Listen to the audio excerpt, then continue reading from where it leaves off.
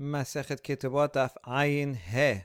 The Mishnah mentioned that kol mumin sheposlin, any blemish that will disqualify a kohen from serving, will also disqualify regarding a woman. If a man says, I didn't want any blemishes, and she has such a blemish that would disqualify a kohen, he also can claim that the marriage is invalid. Tana, hosifu alehen ze'ah v'shuma v'reach hapeh. The Baraita says that there are three other blemishes that disqualify women in addition to those that disqualify a kohen, and they are ze'ah, someone who perspires a lot, a mole, and bad breath. Then we ask about that. Wait a second, these three, do they not disqualify a kohen? They do, because look at this Mishnah in Masechet Bechorot. This Mishnah is talking about animals. An animal that is old or sick or filthy. Utnan, but we apply it to humans also. Mumin elu ben kebu'in ben obrin pesulin ba'adam. And so then another Mishnah also in Bechorot says that these blemishes, whether they are permanent or temporary, regarding people, they also disqualify. So we're assuming that here that mizoham, filthy, would be equivalent to ze'ah, sweaty, or bad breath, and so these already disqualify in a kohen. So why is this Baraita saying that these are an additional disqualifications for a woman? Amar Rabbi Yosef Rabbi Chanina lakashya kan beze'ah oberet kan beze'ah shena oberet. The Baraita, he answers, is talking about temporary sweat that's removable. That would be a blemish regarding a wife, but not a kohen. Whereas the Mishnah is talking about ze'ah, sweat that is not removable. That is what's called mizoham. So therefore, that mizoham will be the more permanent kind, and that sweat that is permanent is mizoham, and therefore that is the one that is already a blemish regarding a kohen. So it's the removable type of sweat that is the added one for a wife. Rav Ashi Amar ze'ah amezoham karamet. Rav Ashi is going to give yet another answer. That's actually similar to Rabbi Chanina's answer. Are you comparing ze'ah to zohama? These are different things, sweat and filth. Hatam gabe kohanim efshar la'aberah bekiyuha dehamra.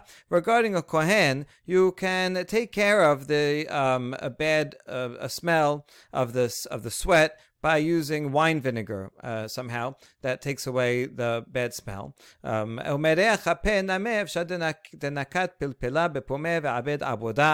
also if he has bad breath, so you can put pepper in his mouth. Nowadays, if someone eats pepper, then they have to get a mint. But they're saying that pepper will make his breath smell better, and therefore all he needs is temporary. If he's going to go and serve in the Beit HaMikdash for an hour or two, so he can temporarily remove that bad smell or the bad breath. But for a woman, it can't do that. Woman, her husband is going to want her to smell good all the time, not just for an hour or two here and there, and therefore these remedies will not work for a wife, and that's why if a person always smells bad, then cannot be a kohen either. But if they can get removed this bad smell for a little bit, then it's okay to be a kohen, but still not okay for a wife.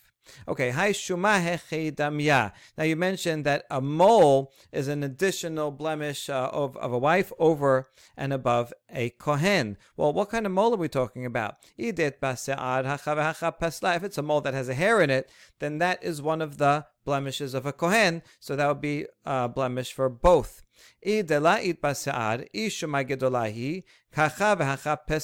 if it doesn't have a hair, if it's a large size, then that would also be a blemish both for a wife and a kohen. And if the mole is small, then it's not a blemish in either case. So what are we talking about? And how do we know all this? Tanya, Shuma, sheyesh ba se'ad hareze mum. If it has a hair, it is a blemish for a kohen. En ba se'ad gedola hareze mum. Or if it's small, big, even if it doesn't have a hair, it also is a mum for a kohen and for a wife. Ketana en ze mum. If it's small, then it's not a blemish for anyone. Ve'ezuhi gedola. What's the definition of large? Pedash Rabban Shimon ben Gamliel ad ke'isad ha'Italki, the size of an Italian isad coin, a pretty small coin. But if it's less than that, then it's not a blemish. So what kind of mole are we talking about that would be a blemish for a wife but not a kohen? Amar Rabbi Yosef Rabbi Chanina be'omedet al padachta. So we're talking about something that's a mole that's on her forehead, a small mole without a hair on her forehead.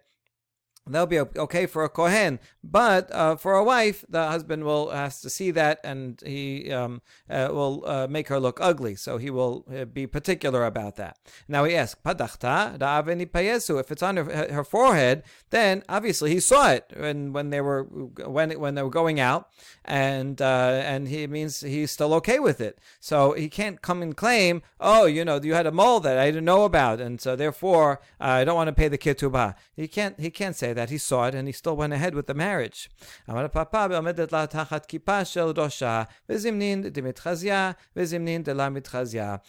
about that it's on her forehead, and it's sometimes under her hat.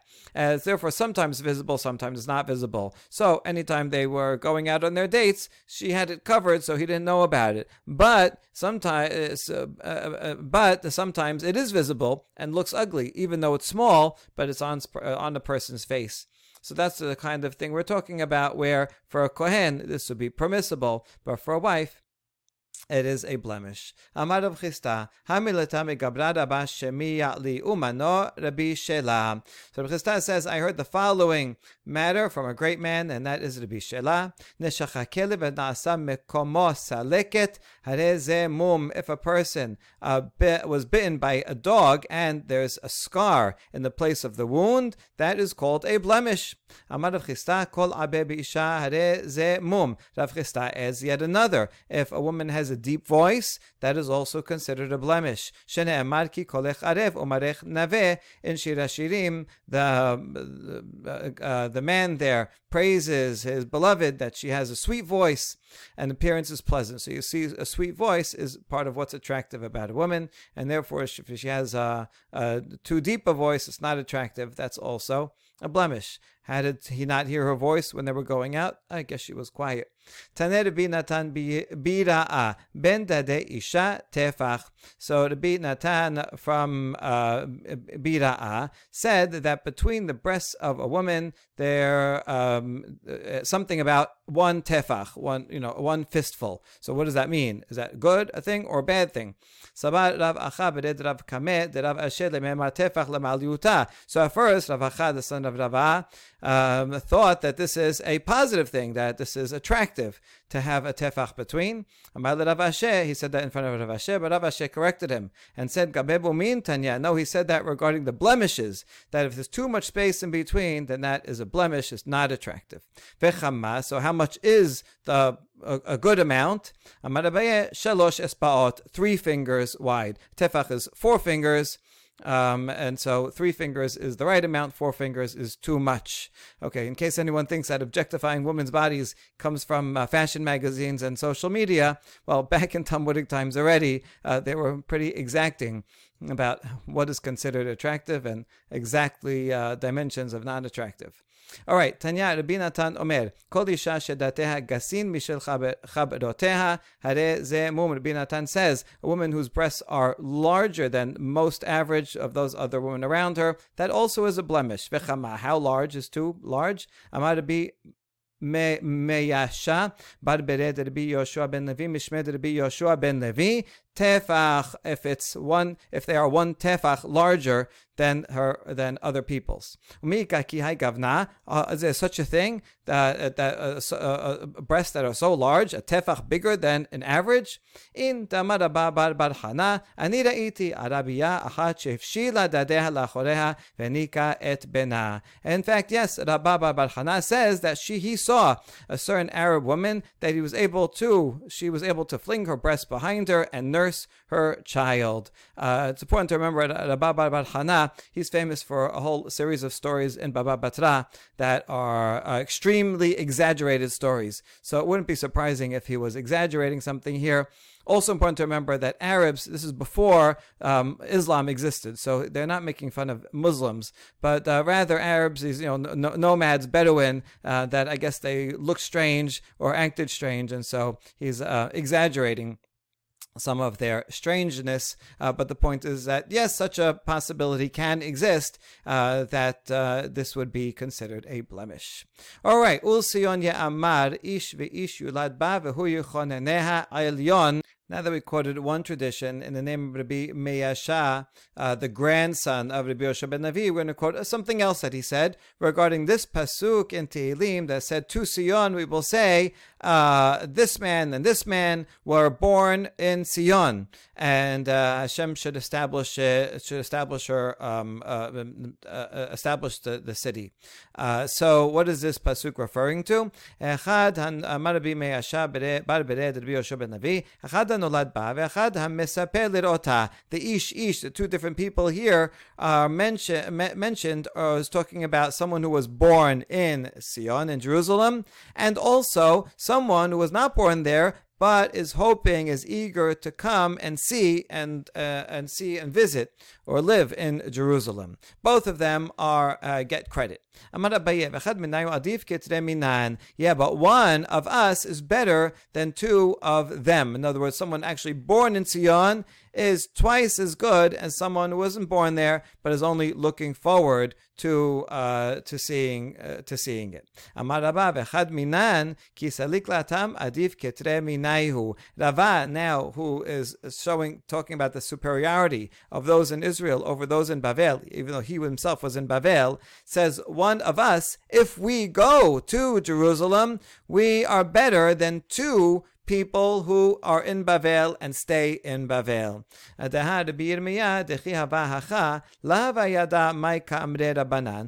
Yirmiyah. When he was in Bavel, he was originally from Bavel, and he didn't even know what the rabbis are talking about. He couldn't even keep up with the shiur. He was lesser. But once he went to Bavel, now he grew in his stature double, and then he would look upon us and call us, you foolish Babylonians. So you see, just moving to Bavel, from moving from Bavel to Eretz Yisrael, he was able to double in his knowledge, in his stature, and those that are already born in Israel are double even from that. The next Mishnah teaches, Hayu ba mumin ve'oda bebet abiha, ha'av sarich lehavi re'aya shemi shenit arsa hayu ba mumin halalu v'nistapecha sadehu.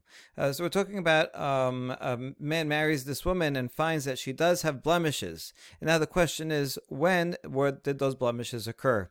If it can be proven that the blemishes were already there before the time of Kiddushin, then the man can claim this is a mekach ta'ut. I did not want to acquire a woman with blemishes, and therefore he will not have to pay the ketubah. On the other hand, if at the time of Kiddushin she did not have blemishes and they developed afterwards, then she can make the claims. At the time of Kiddushin, I was perfectly fine. So this is your loss because it happened afterwards, and that transaction of the Kiddushin is perfectly valid, and he agreed to it, and he does have to pay the ketuvah. Okay, so now this Mishnah is going to distinguish between two cases of where what stage of the marriage when he found these blemishes. So if the blemishes were found while she was still living in her father's house, which means after the Kiddushin, but before the Nisu'in. In that case, since it's under the father's domain, the father is the one that has to bring proof that she got these blemishes after the Kiddushin, and therefore the Kiddushin is valid, because at the time of the Kiddushin, She had no blemishes, and so he acquired her and agreed to pay the ketubah perfectly fine. And it's only afterwards, so his field was flooded. In other words, bad luck. If you buy something and then it breaks after you bought it, so it's your loss. But the father has to bring the proof. If the father can't prove it, then the husband will not have to pay the ketubah. Second case is nichnesa l'shut habal. After the marriage, only then he finds these blemishes. Then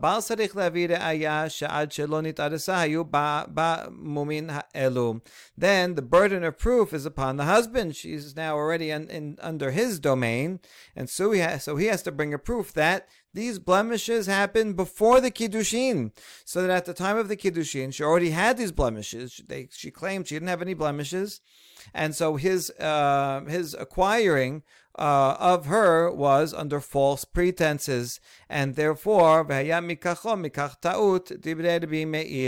therefore this was a false transaction. But it's the husband that has to prove it.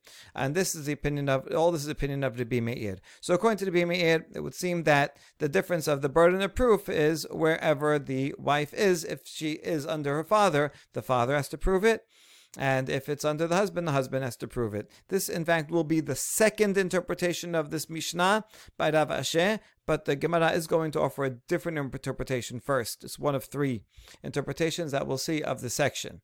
Okay, anyway, Chachamim say, when can a husband claim that, I found these blemishes and therefore it's a mekach ta'ut, and he can void his payment of the ketubah? Only if these blemishes are in a hidden place on her body that he couldn't see. But if it's on her face, somewhere that he can see, then we assume he saw it and he still went ahead with the kiddushin. That means he was okay with it. And so he can't make a claim afterwards and say, this is a mekach ta'ut, I wouldn't have gone ahead and done the kiddushin had I known this. It's obvious. It's right there on her face. So obviously he knew and he was still fine with it. If it's in a city where there is a bathhouse, then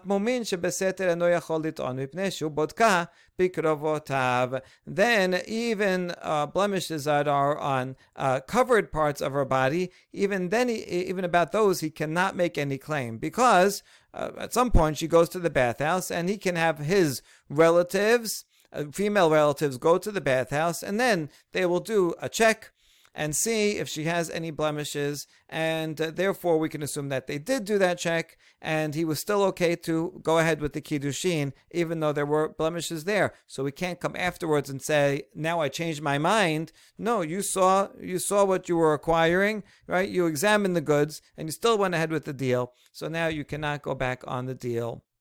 All right, that's the Mishnah. Now, Gemara. The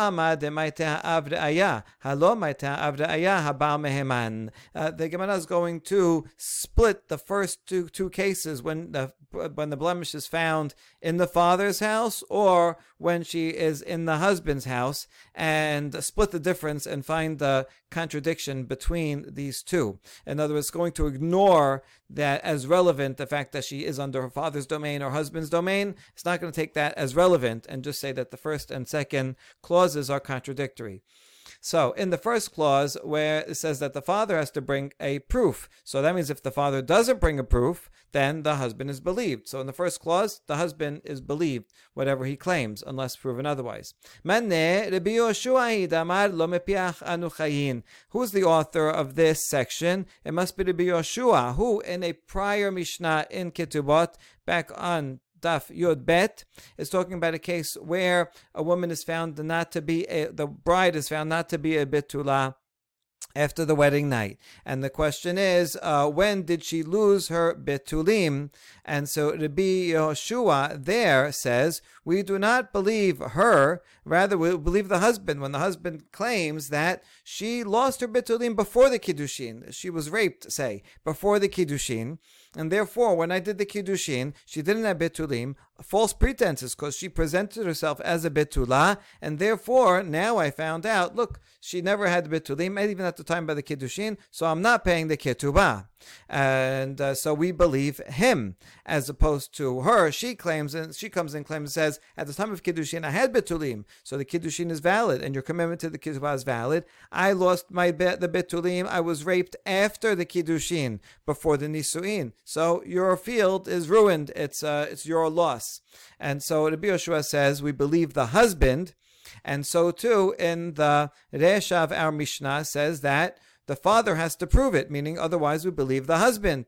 So Rabbi Yoshua looks like he's the author of the Mishnah. By Ema Sefa, look at the second case of the Mishnah. Once she is under the husband's domain, and again, we're ignoring the fact that it happens to be under the husband's domain or not. The point here is that the law is that the husband has to bring proof, meaning without the husband bringing proof, otherwise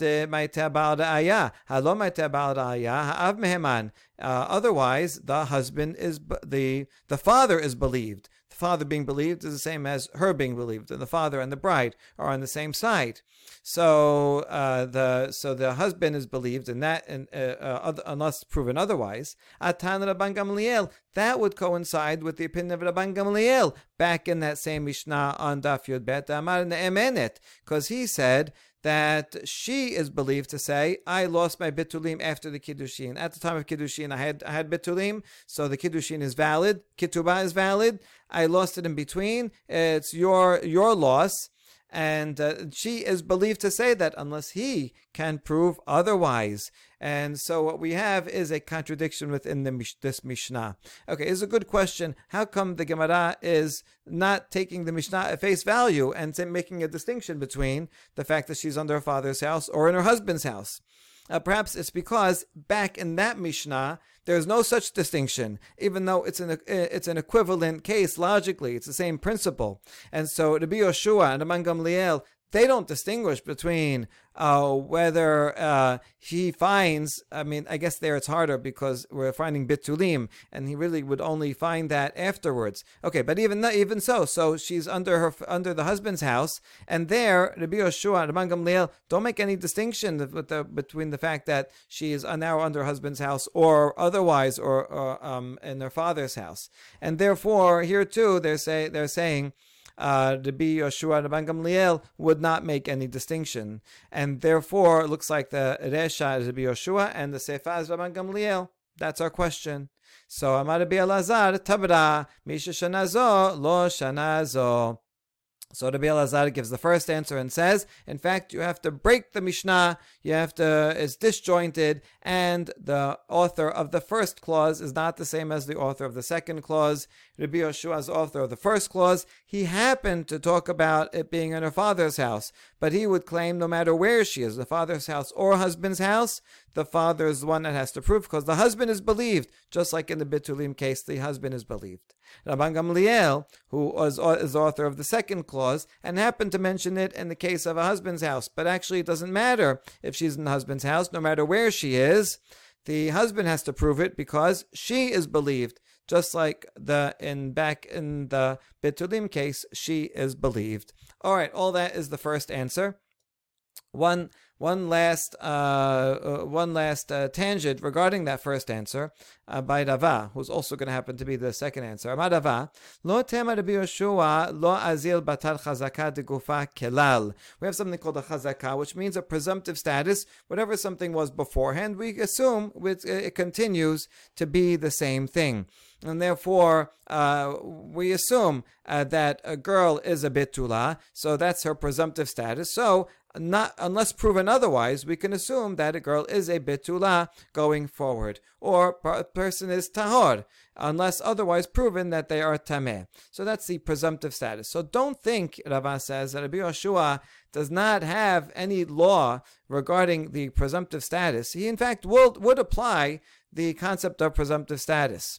And so we're talking about Rabbi Yoshua here because he's the one that says that the husband is believed to say that she lost her bitulim before the kiddushin. That goes against the presumptive status. A chazakah would say, well, she probably had bitulim, so let the husband be the one to prove otherwise that she lost the bitulim before the Kiddushin. But Rabbi Yoshua says we don't follow that chazakah, so it looks like Rabbi Yoshua doesn't have the concept of chazakah at all. That's why Rava says Rabbi Yoshua does have the concept of a chazakah, but here Ela Kila Azil Rabbi Yoshua Batal Chazakah Dekufa Hechadika Chazakah Demamona. In this case, there is an equal and opposite chazakah of the person who possesses the money. We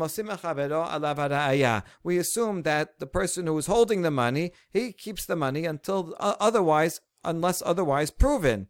We assume that he has that money. He's holding the money, so he's the one that deserves that money unless someone can prove that he has to pay the money. In this case, the husband is the one holding the money, and she's claiming, "I want you to pay the ketubah because I was a betula at the time of the Kiddushin." And so since he has a chazakah because he's holding the money, she has a chazakah because she has a presumptive status that she had betulim beforehand. So these chazakahs cancel each other out. And that's why Rabbi Yoshua says in this case that the husband is believed to that she lost her betulim before the Kiddushin. But if not for the opposite chazakah, we would employ the chazakah of a body, and here's we're going to prove that Rabbi Yoshua does have such a chazakah from a different case of nigaim.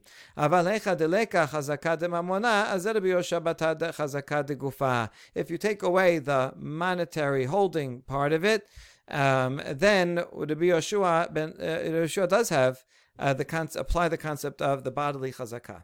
Regarding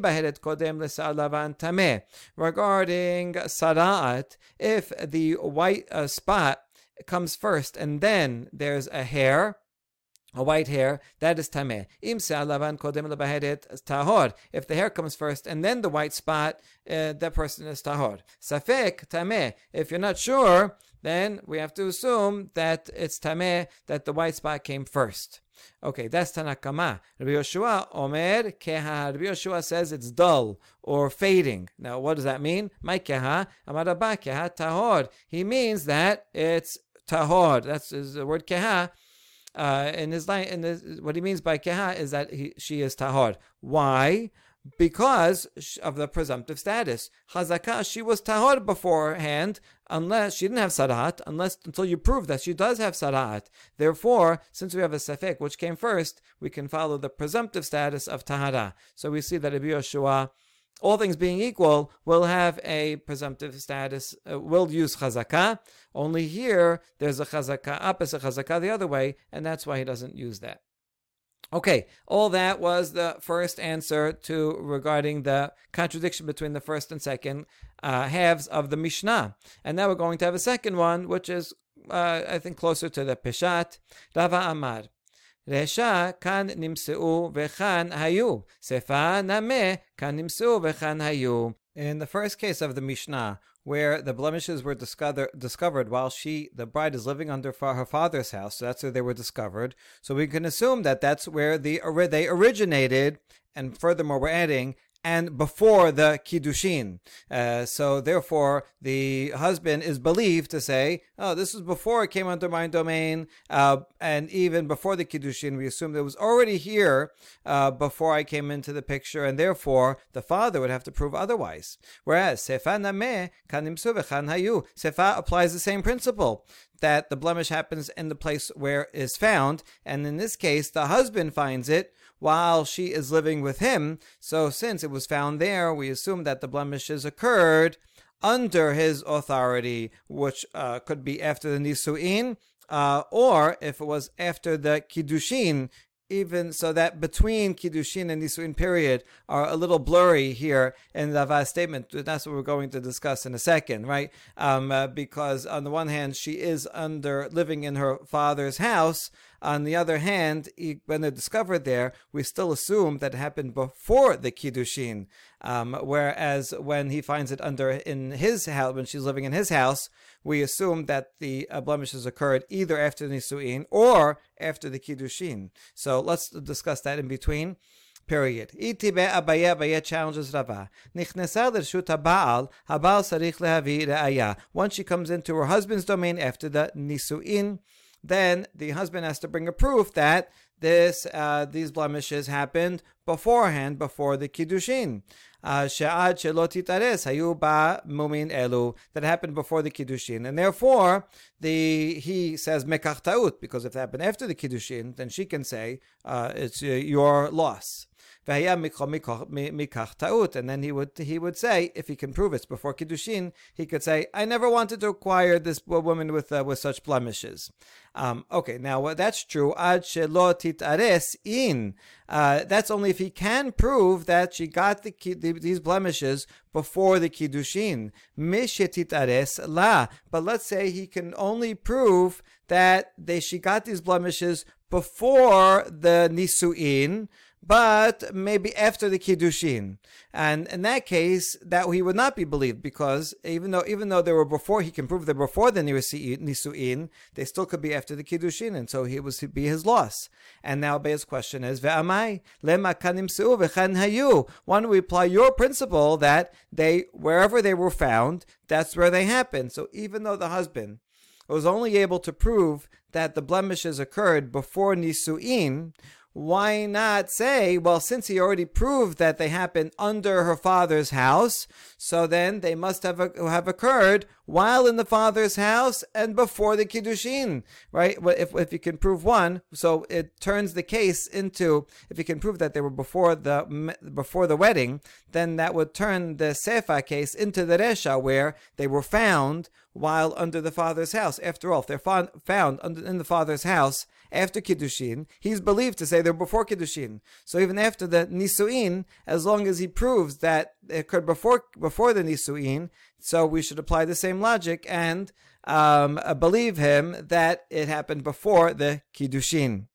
Okay, so good question, Abaye. Rava says, Amar le, mi shenitarsa mishum deika lememar, hazaka en adam shote bekos ela imken bodko, v'ha'ira'a v'nitpayesu.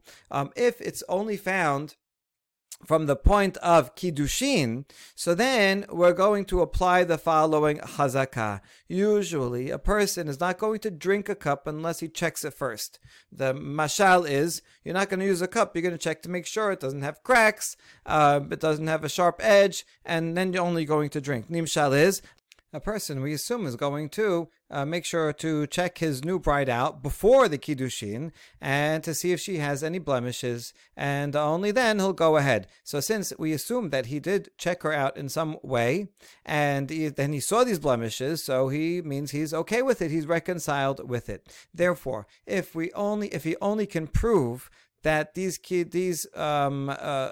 the blemishes were found in her father's house, but he can only prove that they were there he cannot prove that they were there before the Kiddushin, then we are going to apply this chazakah that he saw that even if they were there before the Kiddushin, he probably saw them and still was okay with them. That's why he still has to pay the ketuvah. Okay, now Abaye will shoot back. In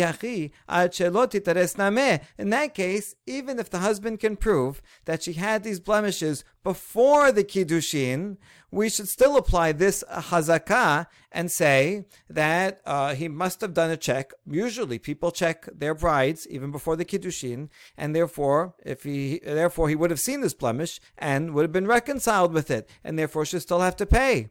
So you can't apply this chazakah because then it would go too far. No, bemumin. We have an opposite chazakah that says that a person is not reconciled. When he sees a blemish, a man is not okay with it, and he's not going to go ahead with the deal. And so we can apply that principle that's applied in other places here also, that we have a chazakah against it. So now we have actually two chazakot that are equal and opposite that would cancel each other out. So we go back to our Abaye's original question, and here Rava will explain his entire shita. Ela mi shenit aresa mishum deika tarte. Once a person has kiddush, if it's from the point of kiddushin and on, meaning if they're already married, but he can prove that this blemish was from before marriage, but he can't prove that it was from before kiddushin. So all we know it was for sure there, but for sure there before the marriage. But we only know that it was there before after Kiddushin. We're not sure if it was there or not before Kiddushin.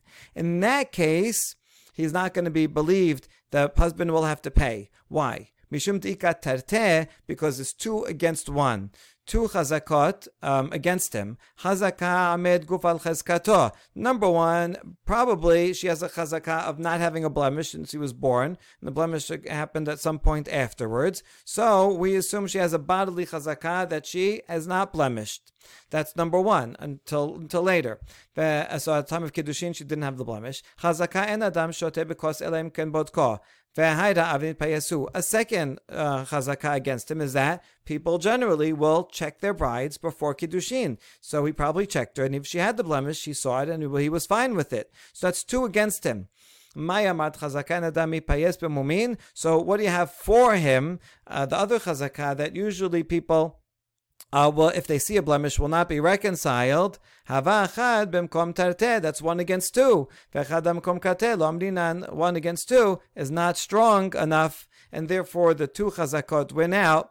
And if he can only prove that the blemish was there, this is after the Nisuin, and he can prove that the blemish was there before the Nisuin, but he can't prove it was before Kiddushin. So then the power of these 2 chazakot together say you have to pay.